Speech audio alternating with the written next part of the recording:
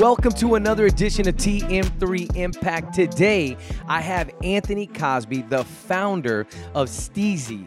I cannot wait to get into this podcast, and let's jump right in. Anthony, welcome to TM3 Impact. Thanks so much, Tomas. Thank you for having me. Looking forward to this amazing conversation today. Yes, me too. You know, we got to hang out on Saturday, and I got to hear a little bit of your story. And then I looked at my dad, and I go, Dad, this is going to be a good podcast. This is going to be a really good podcast. So let's jump right in. Tell me, Anthony, your San Antonio story, Cliff Note version.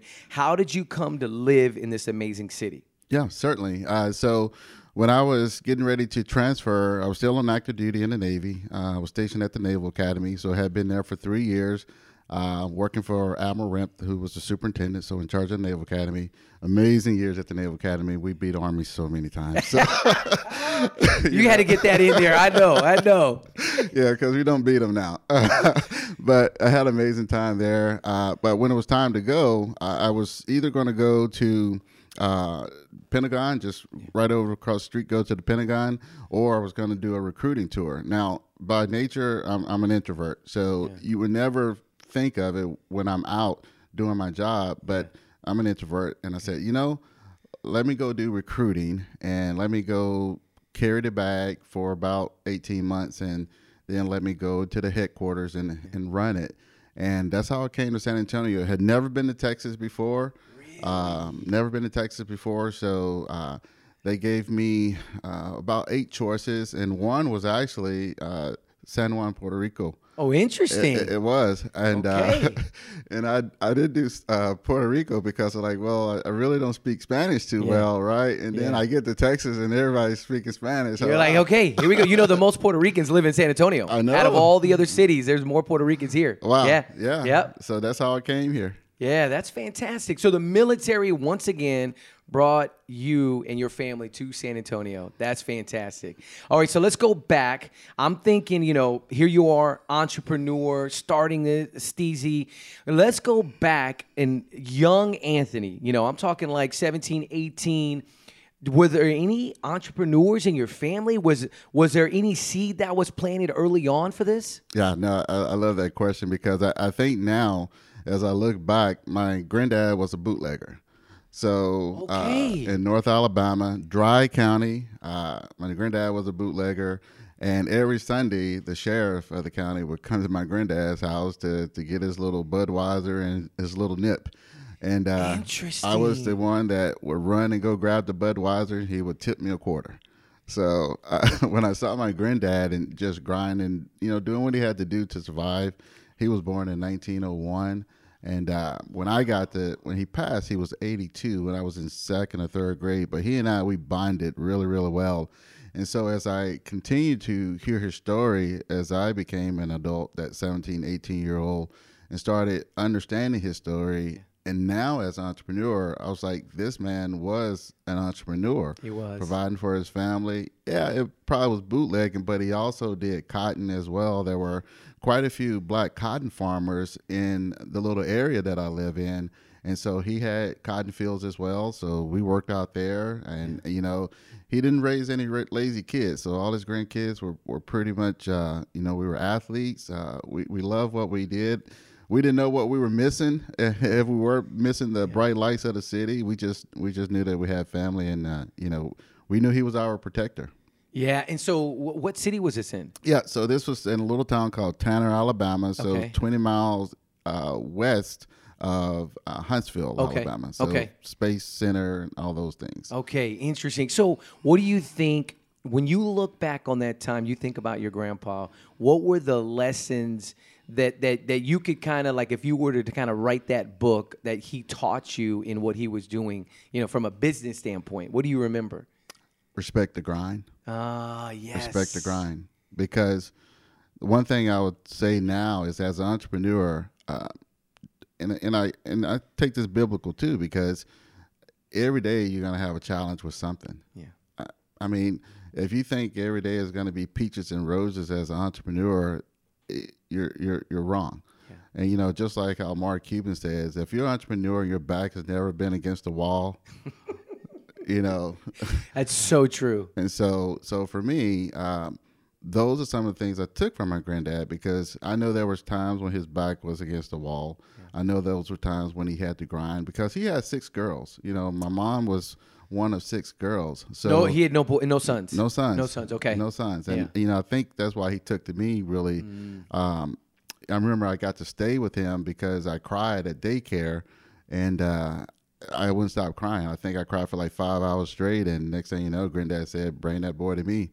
And next thing you know, I was 3 years old on his lap driving the tractor with him. So wow, you still remember this? I do. I mean, you know, it's interesting. My dad grew up in Puerto Rico. He's Puerto Rican, and he still has memories of being 2, 3, 4 years. I'm like, how do you have those memories? They're like ingrained. I always think that's really interesting. But I also think, you know, we were distracted just like the kids of today. I was distracted. You know, we had TV. You know, my dad grew up. They were outside, and you had to be immersed, and so those memories stick. I think more because of that. Oh yeah, right. I definitely believe that, because you know, now as I think back, especially not having a full life with him, for me being an adult and knowing what he did, and I really respect everything that he was doing for the family even more, and just, you know, me being his offspring.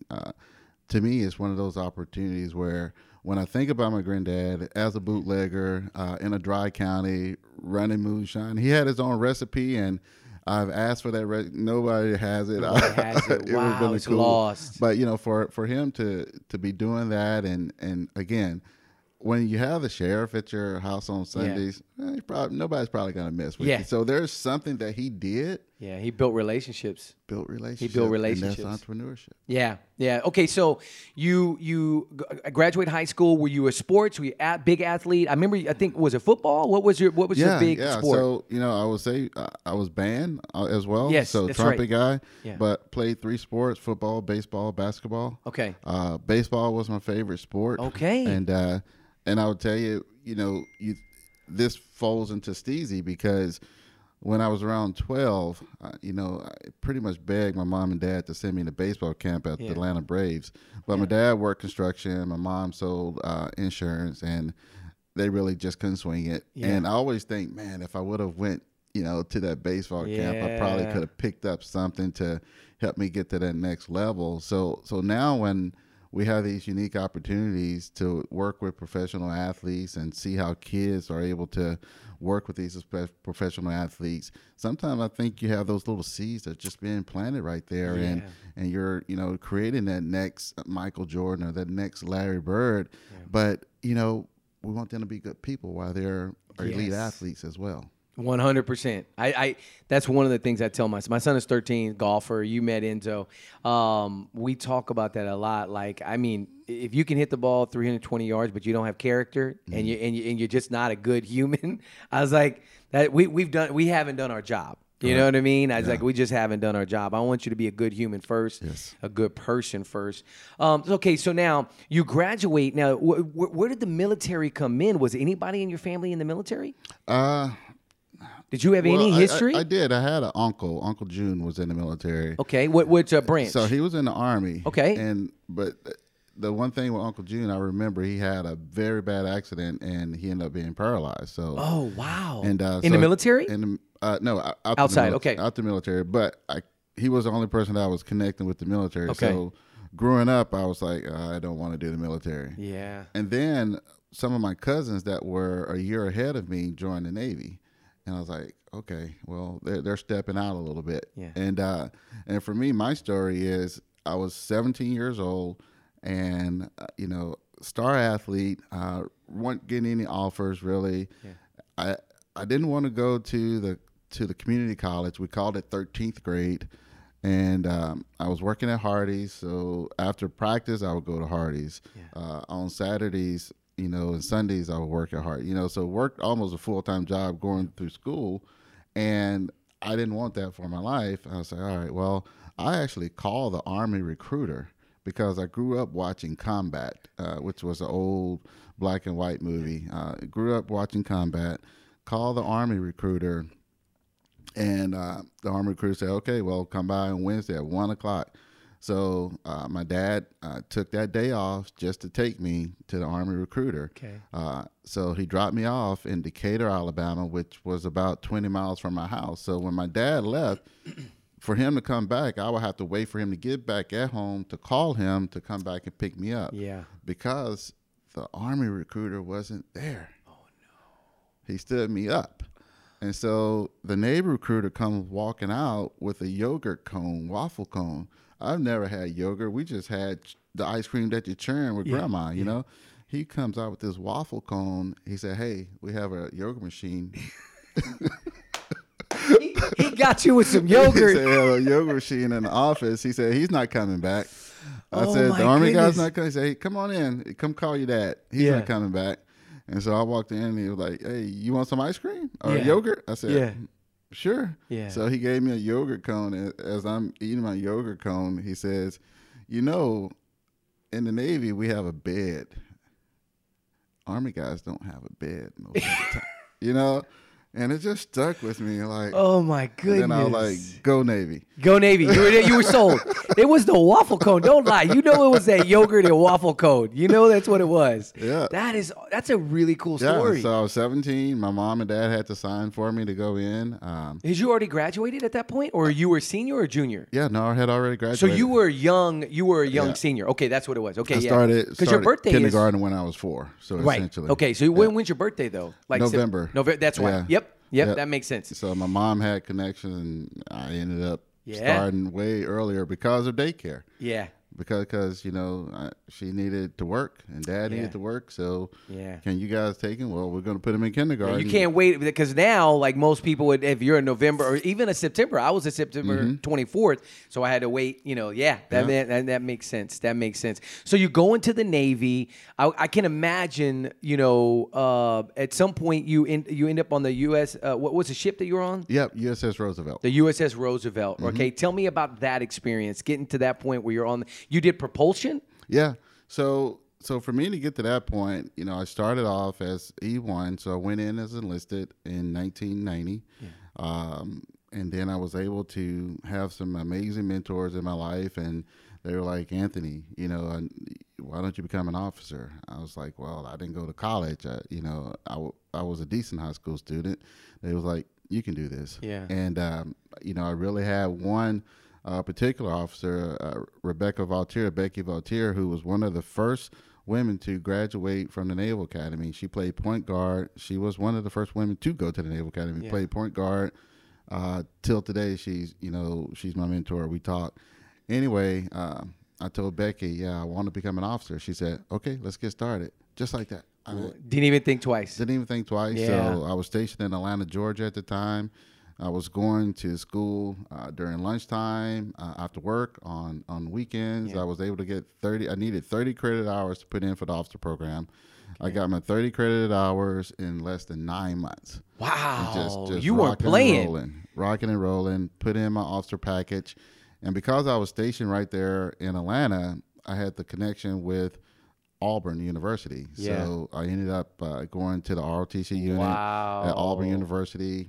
And then went through Surface Warfare Officer School, and my first officership was the USS Roosevelt, spanking brand new ship, being built out of Pascagoula, Mississippi, with Ingalls Shipbuilding Company.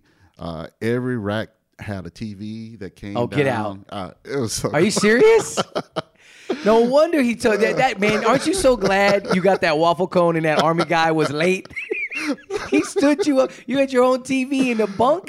That's crazy. I had no idea it was that nice and plush. Yeah, it was pretty cool. Yeah. Wow. So what was it like being on that team? You had 28 people that you were working with on this propulsion team. Yeah. What was that like?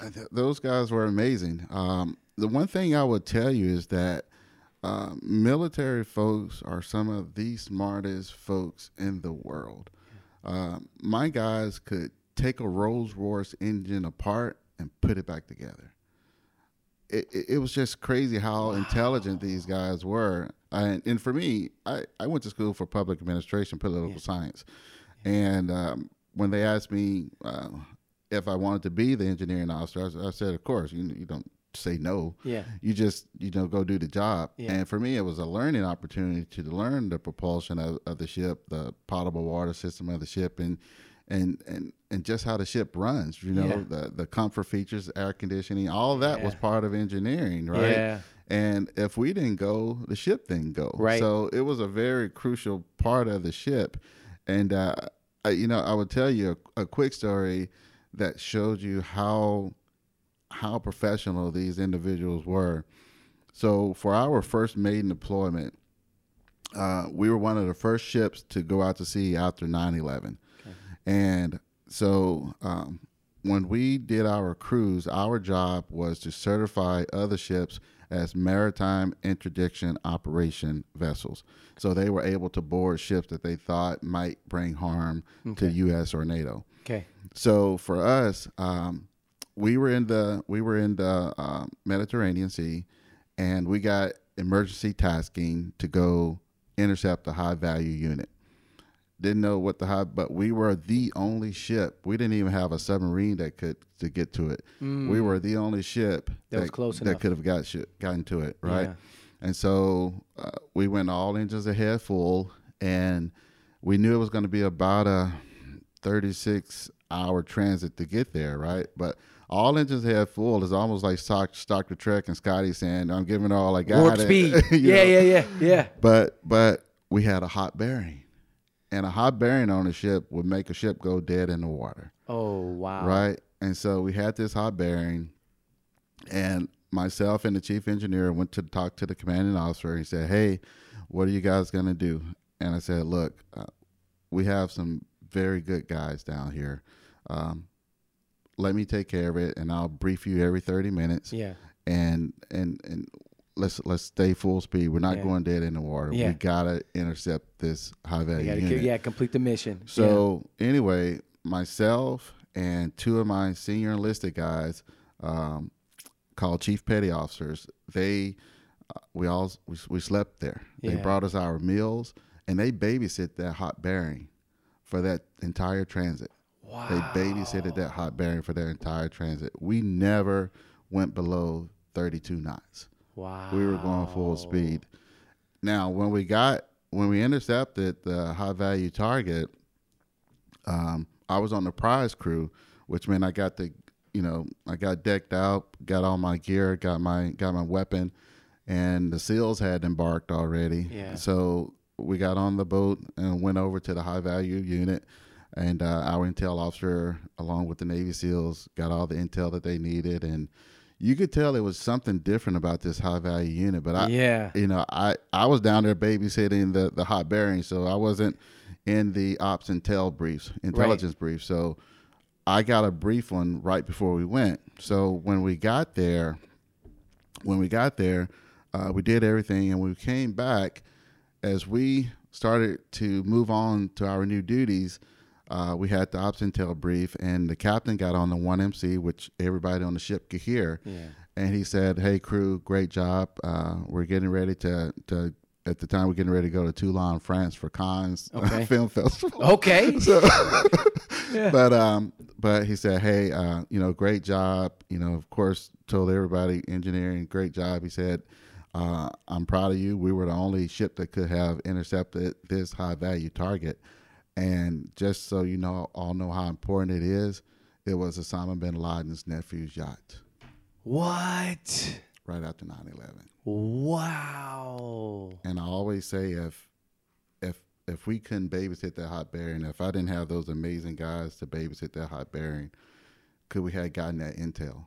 No, yeah, probably not. So the mission is important. Yeah. And that's why I say, those are some of the smartest folks in the world in the military. Yeah. And was everybody at that point that were they officer or enlisted? So we had a mixture. You had a mixture. Okay. Had a mixture. Okay.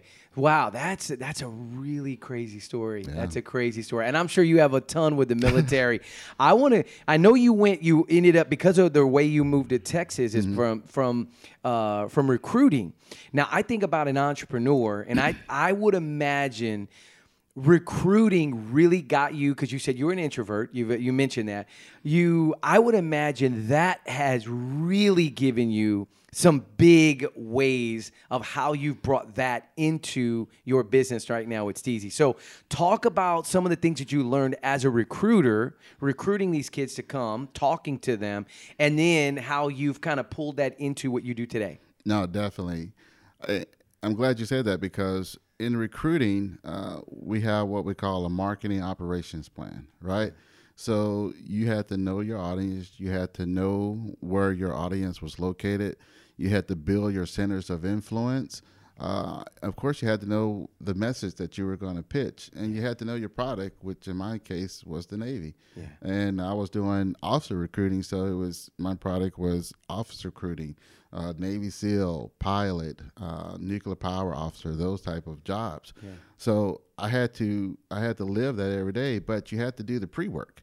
You had to do the pre-work. You had to find out, what area, what zip codes throughout, because we had half the state of Texas. So from Waco all the way west to Midland, Odessa, all the way south to the Rio Grande Valley. So it was a Navy recruiting district, San Antonio, 250 square miles. Wow. So that was ours. And then we had recruiting district Dallas, that was just right there. Yeah. And then recruiting district Houston, that pretty much just had Houston. Yeah. But for us, we had the bulk of the land mass for Texas.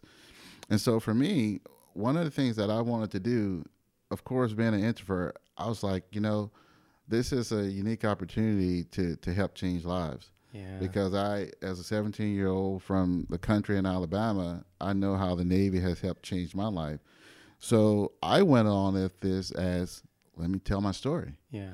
Let me tell my story. Let me tell folks how when I was stationed in Atlanta, I got to see, the 1996 Olympics when I was in Atlanta. I got to go see swimming when I was in Atlanta, the Olympic swimming. I got to see the Atlanta Braves win the World Series in 1995. I got to see David Justice, and I tell all the young guys, and I got to see Halle Berry. So they were like, oh wow. And so I said, so many opportunities that I've had. I got to go to college at Auburn for free. So many opportunities. So I told my story, but I had to know where to tell that story, and I had to make those relationships with the directors for the career services centers at the universities. I had to make those relationships with the honors student body, because I always say, I'm going to go to the smart kids. I'm going to go to the double engineering kids. I'm going to go to the Hispanic professional engineers. That's where I'm going to go to find these smart kids and to push this message and just kind of see who wants to take this message on. And the other thing, it was always activity. Yeah. Making that extra call before you went home, right? Sending that extra email before you went home, right?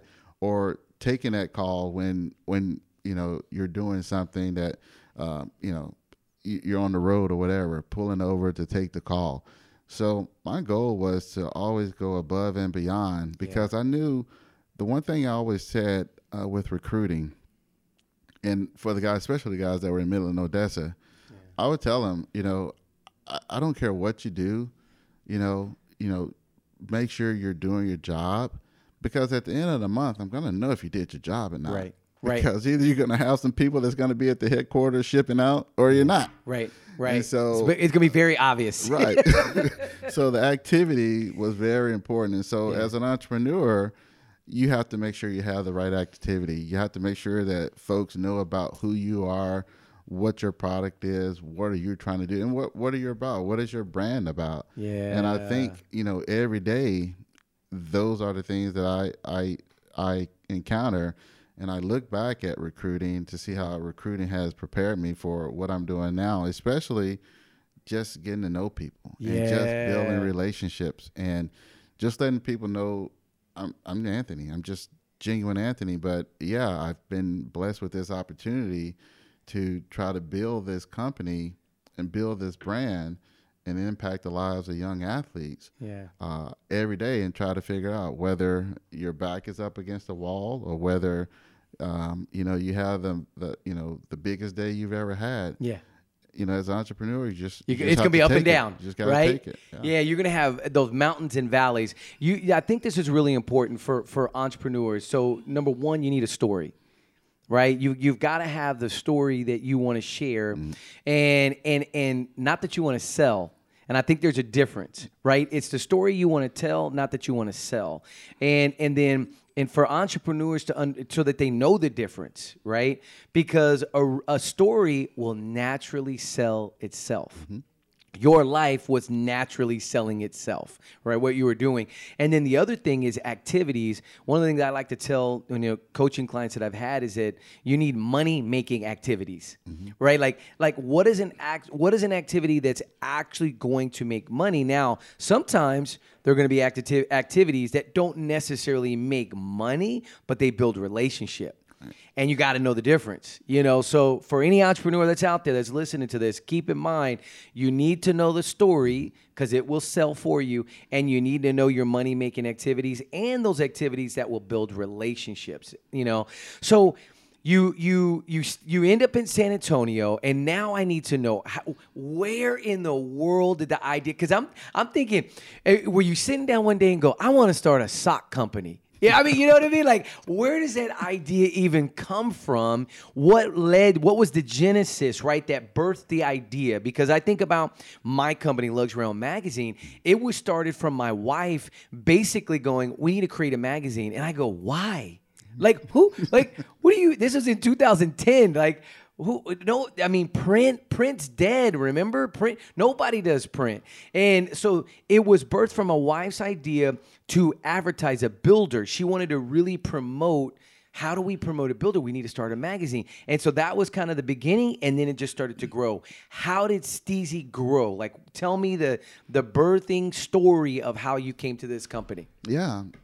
So right before COVID, I had just finished up entrepreneurship boot camp at Texas A&M University. I didn't even know they had it. Yeah. That's where I got my master's. Oh, okay, yeah. Yeah. Oh, that's really cool. Yeah, we got some other Aggies in here. I love it. Yeah.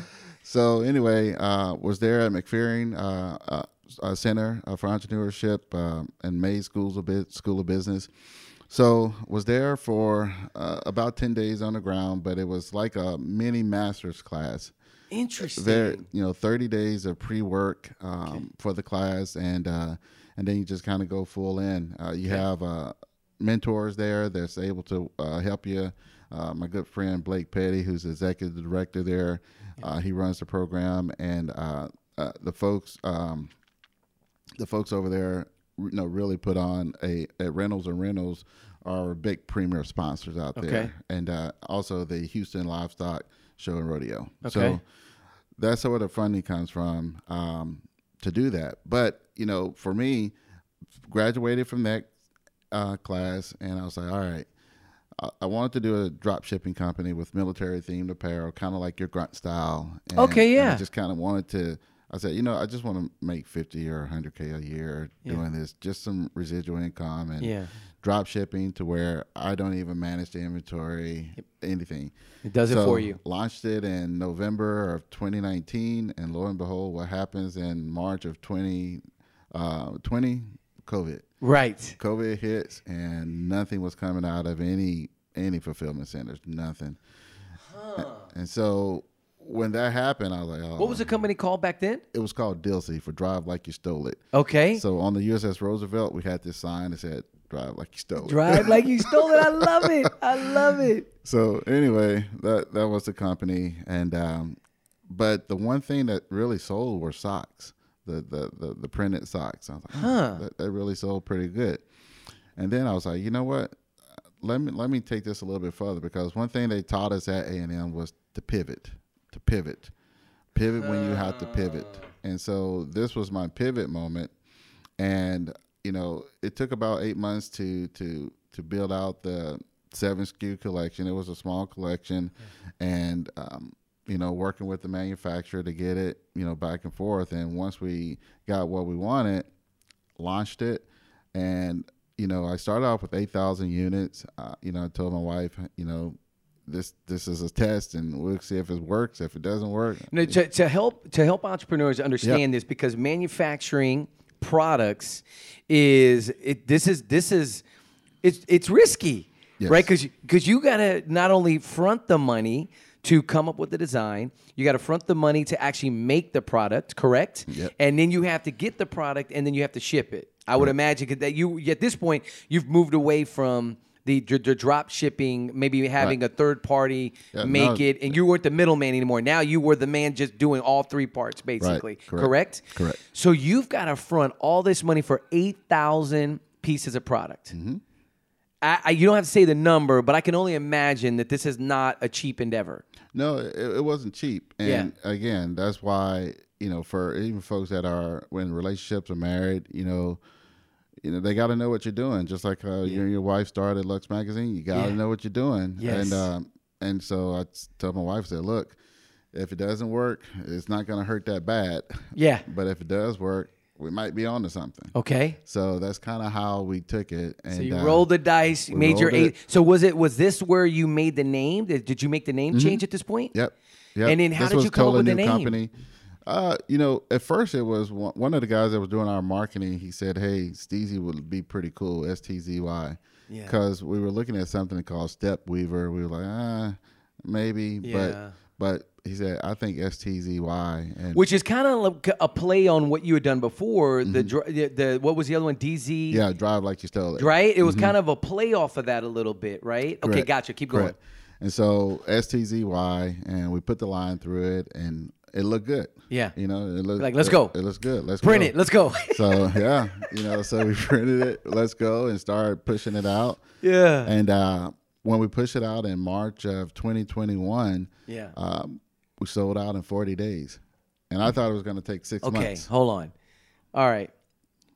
Who was doing your marketing at that point? Like how did you, because listen, I mean, I understand how the product business works, right?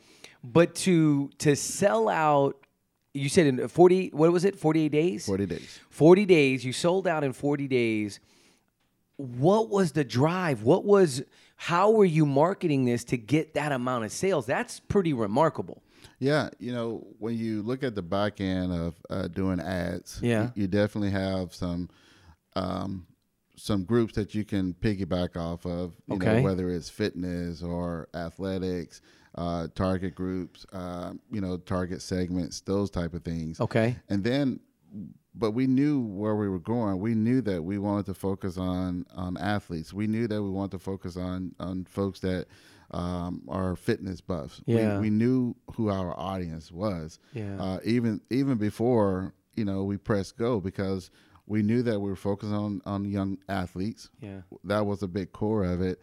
So we were able to focus on mom and dads of athletes and those type of things. So that was a big push. And then, even now when you look at our photography on our sites and stuff, I mean, it just really captures you and really it's engaging. Brings you in. And so for us, that's kind of how we did it. And even when you look at from the beginning to where we are now, you can see the evolution of it. Yeah. You can see the evolution. And we have so much more to go within that evolution as we continue to push this out. But just like you said, when we first started talking, sometimes when I think, wow, this has only been 2 years. It's only been 2 years. It's crazy. I feel like this has been a 5-year project. I feel like that, I've gotten a wet noodle and just, smack you around a little bit, because that's the grind of being an entrepreneur when every day is different, Yep. And when you have those wins, you have to celebrate them.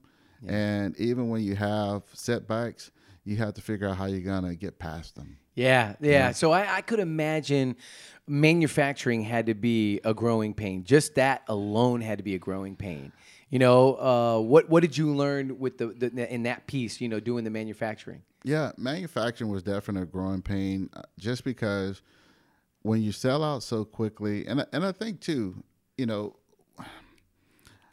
for me, at some point in my life, my hope and dream is to become a venture capitalist and help companies grow, especially young companies grow, because I think as a company, that one thing that is probably the number one barrier is the access to capital. Yeah. Right. Yep. and having that access to capital in our case was very, very limited, just because it was an e-commerce company. It was not a brick and mortar. You kind of get the people's eyebrow when you say, I'm a direct to consumer and I want to apply for X. And they're like, well, do you have a store? No, I don't have a store. We sell in online, right?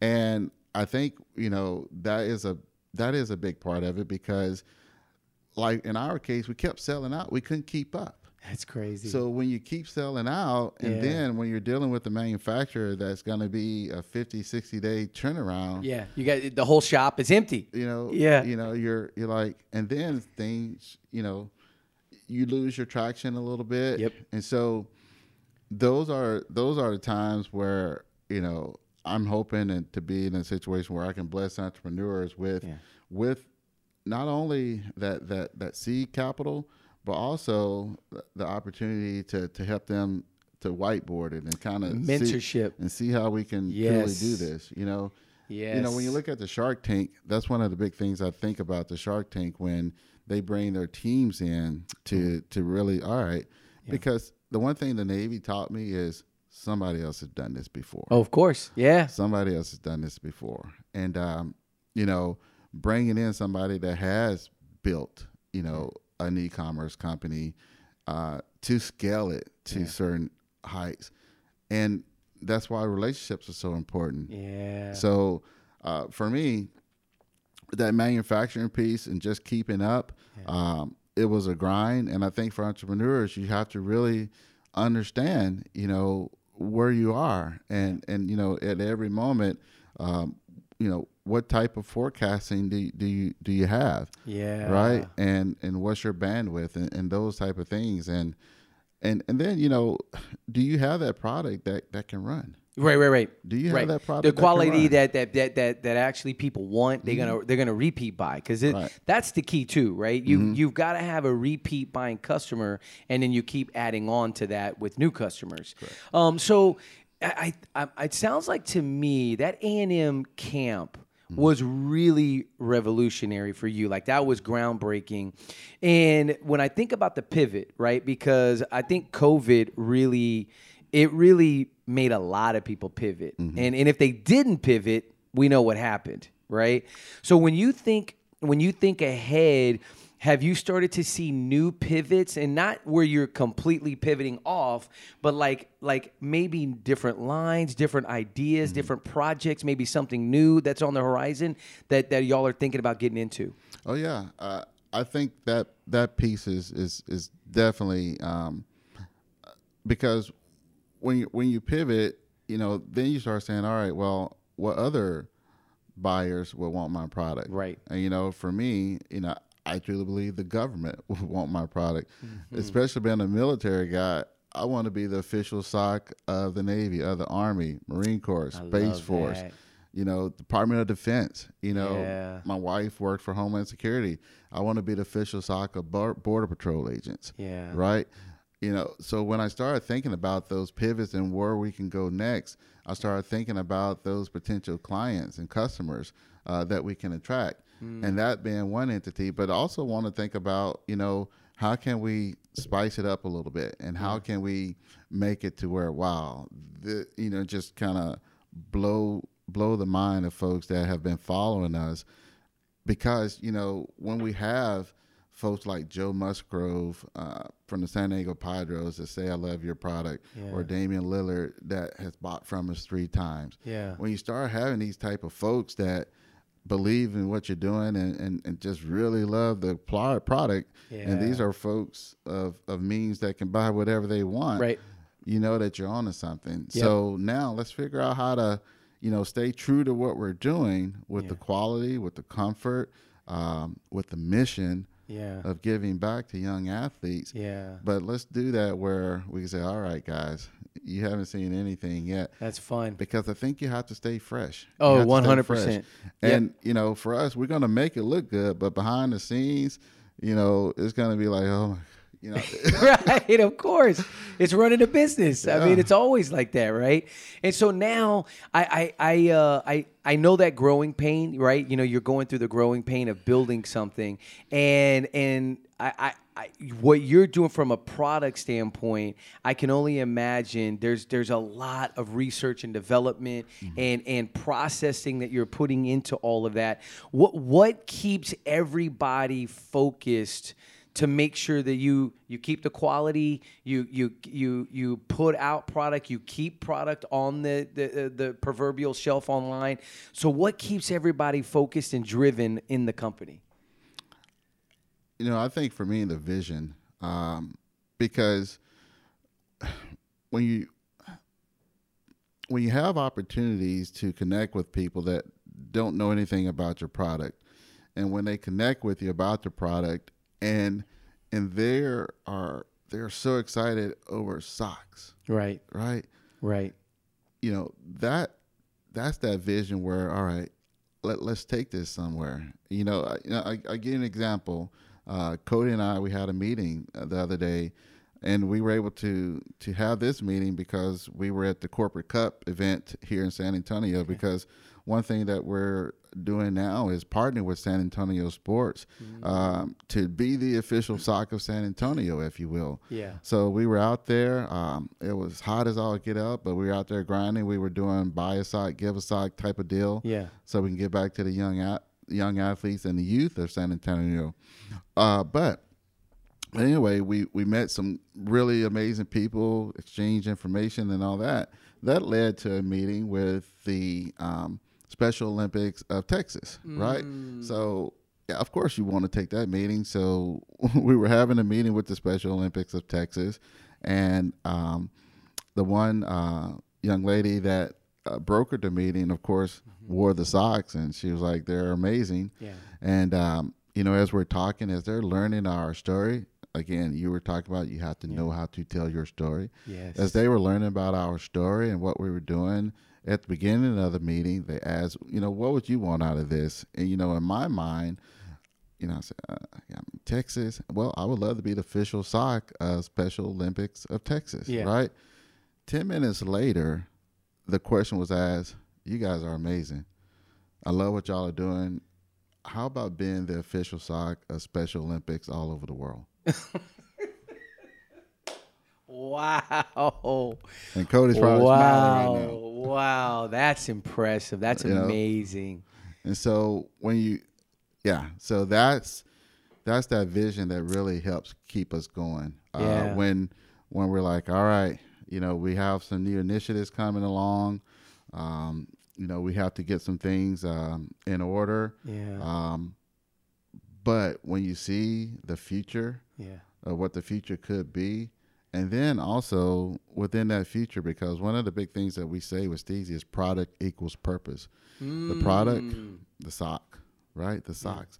The purpose, impacting the lives of young athletes to help them reach their goals, dreams, and aspirations. Yeah. So you take this product and use this product to make someone's life better. Oh, I love that. Yeah. Product equals purpose. I love that. When did you come up with that? Had you heard that before? I've never heard that. No, never heard it before. Came up with it. Our tagline is keep pushing forward. Yeah. But product equals purpose was something that really resonated with me because, again, we're a brand that wants to give back. We're a brand that wants to be recognized for giving. There's so much to go around, especially when you grow and scale as a brand. There's so much to go around. How about using the blessings to help others be blessed? Yeah, 100%. Well, you were the official sock of our NFL Super Bowl of golf here in San Antonio at TPC, and I'm sporting them right now. I got my no-shows on right now, so I really appreciate that. That was a big hit. Yeah, the players really loved that, and everybody got a pair of socks. That was really, really cool. And so when you think about if you were to sit down with an entrepreneur right now, from everything you've learned with Steezy, even going back to being on the Destroyer that you were on, going through the recruiting phase, and you look at, if you were to sit down across from an entrepreneur and you said, you've got 10 minutes to just kind of talk to them, what do you think would be some of the keys to starting a business that you would want to share? Okay, that's a good question. All right, first, I'm gonna want them to be relaxed when they talk to me because I'm just a guy. I love that. And I think that's important because if their business is successful, they're going to be in front of the Drew Rosenhauses of the world. They're going to be in front of some folks that they probably never thought they were going to be in front of. Yeah. So learn how to be relaxed and learn how to have a conversation and learn how to bring things into that conversation that connect. Yeah. So if both of you went to A&M, say gig them. Yeah. And make them smile. Yeah. Right? Yeah. Learn how to connect. Build that rapport. I love it. Building rapport is so important. Then I want to tell them, I want you to always be standing. Because sometimes in the Navy, as we say, we have fair winds and following seas. But sometimes we have some major hailstorms. But if you're standing during the storm and knowing that there's going to be light, because one thing for sure, I've seen time and time after again, especially during my time in the Mediterranean, is we would have major storms. I mean, you thought the ship was probably going to sink, how bad those storms were, right? But after the storm, it was crystal clear water. Yeah. It was amazing. It was almost like you just walk on it. I think in entrepreneurship, it's the same way. There are times where, for whatever reason, you're going to get a storm. Yeah. You're going to get a storm. And for me, sometimes I believe those storms toughens you up. Oh, 100%. Toughens you up. 100%. Makes you tough and makes you understand the true blessing, the true gift of being blessed to be an entrepreneur. Yeah. And how you're able to handle those times. Yeah. But I want that entrepreneur to always be standing. Right? Yeah. Always be standing. Always be leaning forward. And as our tagline say, keep pushing forward. And then I think that last thing is giving yourself grace. Giving yourself grace. Okay. Because I think, and I had to learn this last year. For me, last year was probably the worst year of my life. Interesting. Starting off with Omicron. Yeah. Running out of inventory because of Omicron. Yeah. Having issues within my team. And putting all that together, on May 27th, my mom died. On May 28th, my older brother died. The next day, while we're making funeral arrangements for my mom. Wow. My older brother died, who was a football phenom in Alabama. He passed away at 56, young dude. And running out of inventory because there was no inventory to be made. Yeah. And then just pushing out and then having to change manufacturers with the new product that we made because my manufacturer could not deliver the quality product that I demanded. Yeah. Throw all that into 1 year. And you packed it all in 1 year. It was 2021 or 2022. 2022. Wow. Packed all that in, and then with dealing with funding and raising capital and all those things, it was a tough year. Yeah. And I think for me, as I'm still here, because one of my mentors told me, just don't quit. Yeah. Just don't quit. Figure out keep standing. Figure out a way to keep the lights on. Right. Just don't quit. Right. And you'll see. He said, if it's meant to be, it's meant to be. Just don't quit. Yeah. And as I'm here with you, Tomas, with Rick in the audience, with Cody in the audience, and with the amazing opportunities that we have before us right now, that's why I say keep pushing forward. Yeah. Because it's worth it.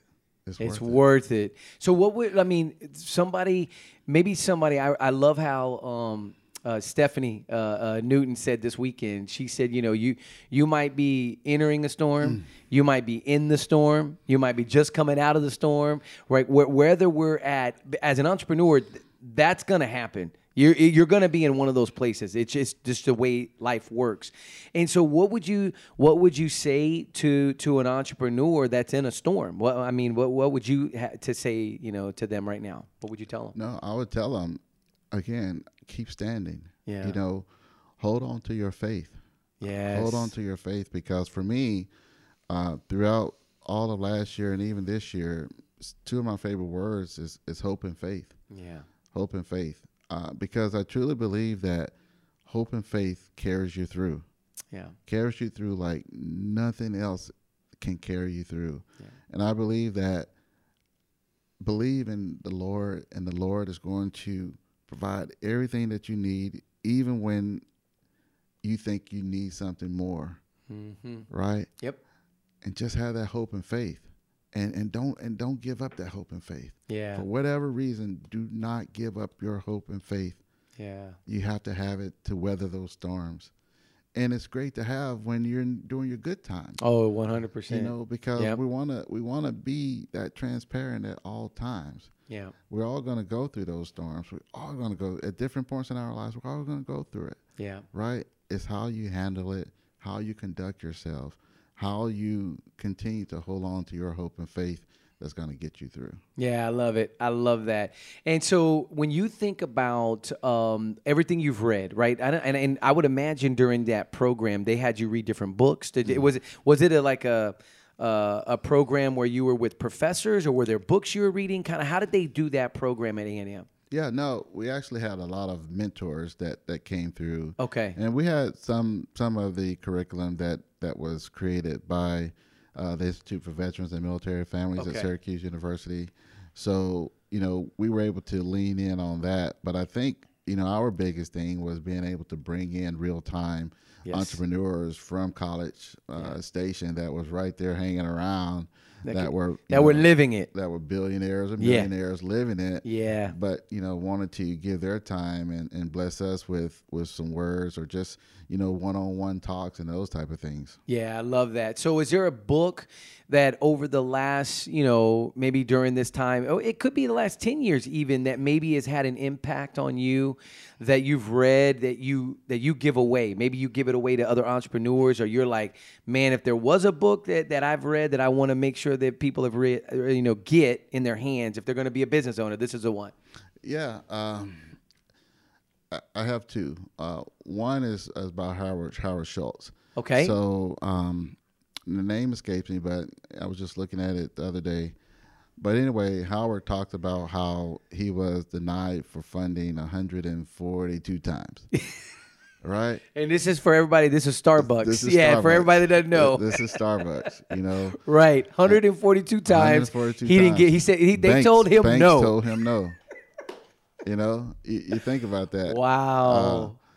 So that one, and then I think the other one is the Carrot Plan, where you focus on one product. Okay. You focus on one product and do that one product well.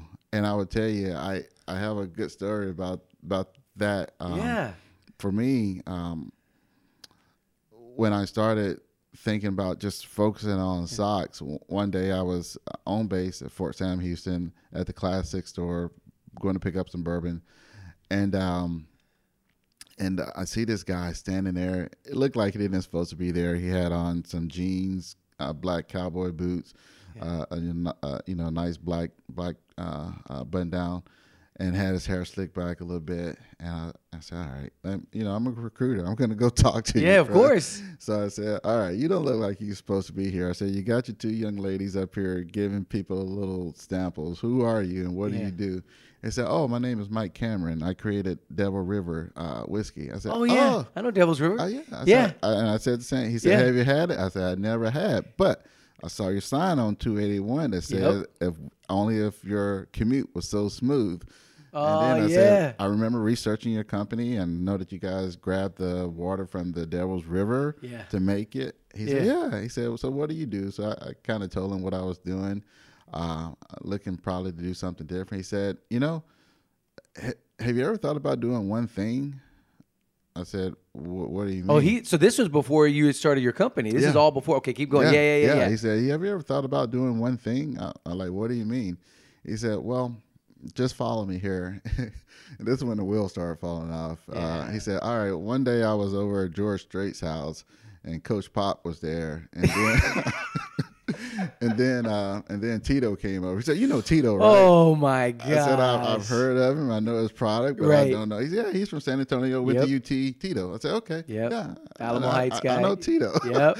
He said, "But anyway, George was getting ready to start a spirits company, and we all looked at Tito and asked him, why don't you do different flavors with your vodka, right?" Yeah. And he said, Tito.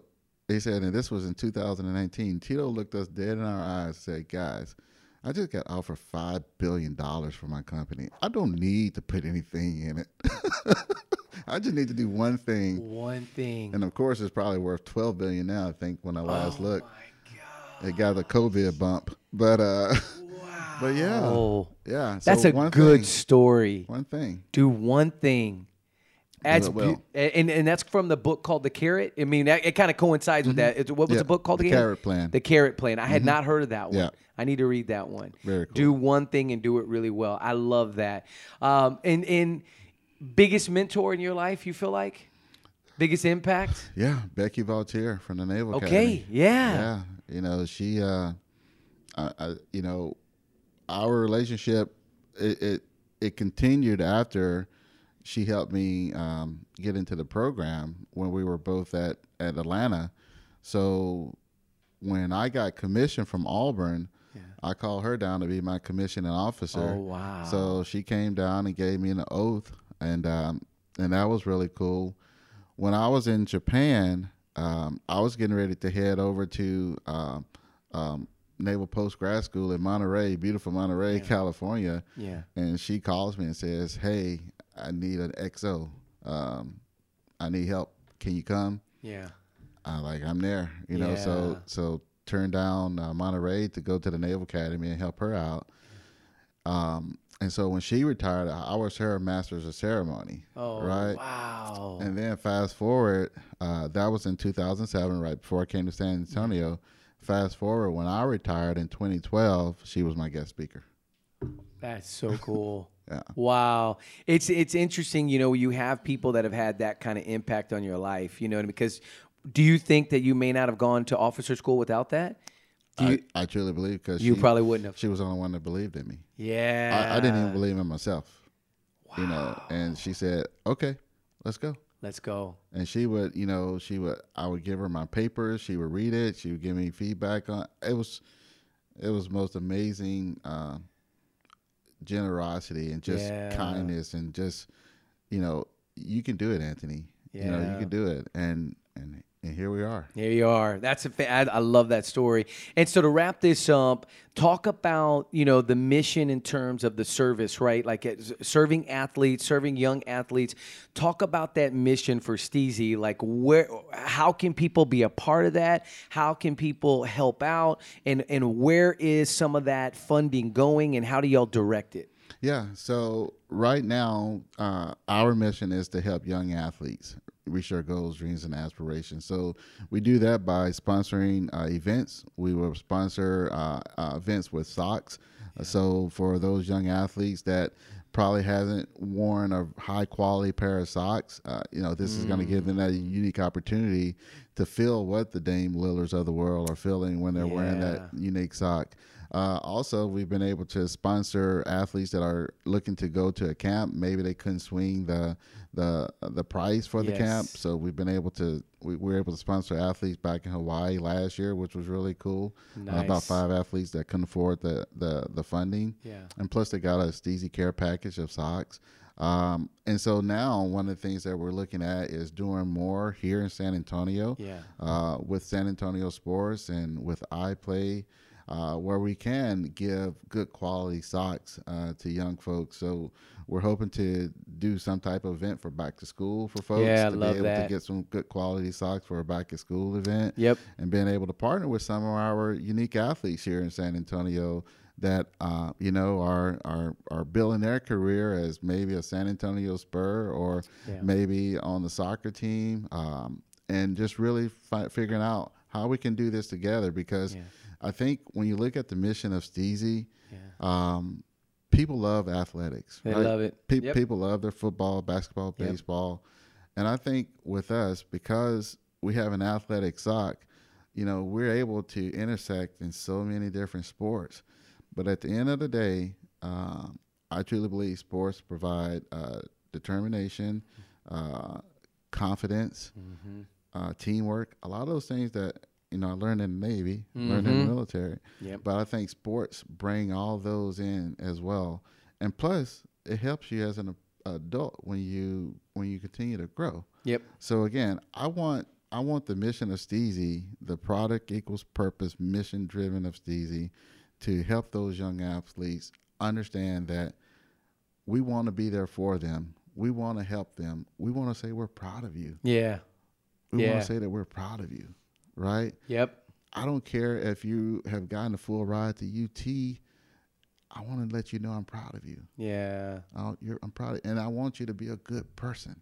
Yeah. So if we're able to provide mentorship in somehow, some way, let's do that. If we're able to provide a quick speaker series with one of these athletes that have made it to that level. Yeah. Because the one thing I've realized is every athlete, especially every elite athlete, has all carried their own cross somehow, some way. For sure. They've been through it somehow, some way. Just like an entrepreneur has been through it somehow, some way. Let's figure out how to intersect those, share that knowledge, share the story. Yeah. And let young folks know that, man, I can do it too. That's right. And I can still be a good person doing it. At the same time. Well, listen, man, this has been an amazing conversation, Anthony. I really appreciate you being on TM3 Impact, and I can't wait to get this out. We'll probably have this out today, and I'm excited to get this out so people can know more about. So how do they find you? What's the easiest way to find your company online? Yeah, just go to www.steezyfootwear.com.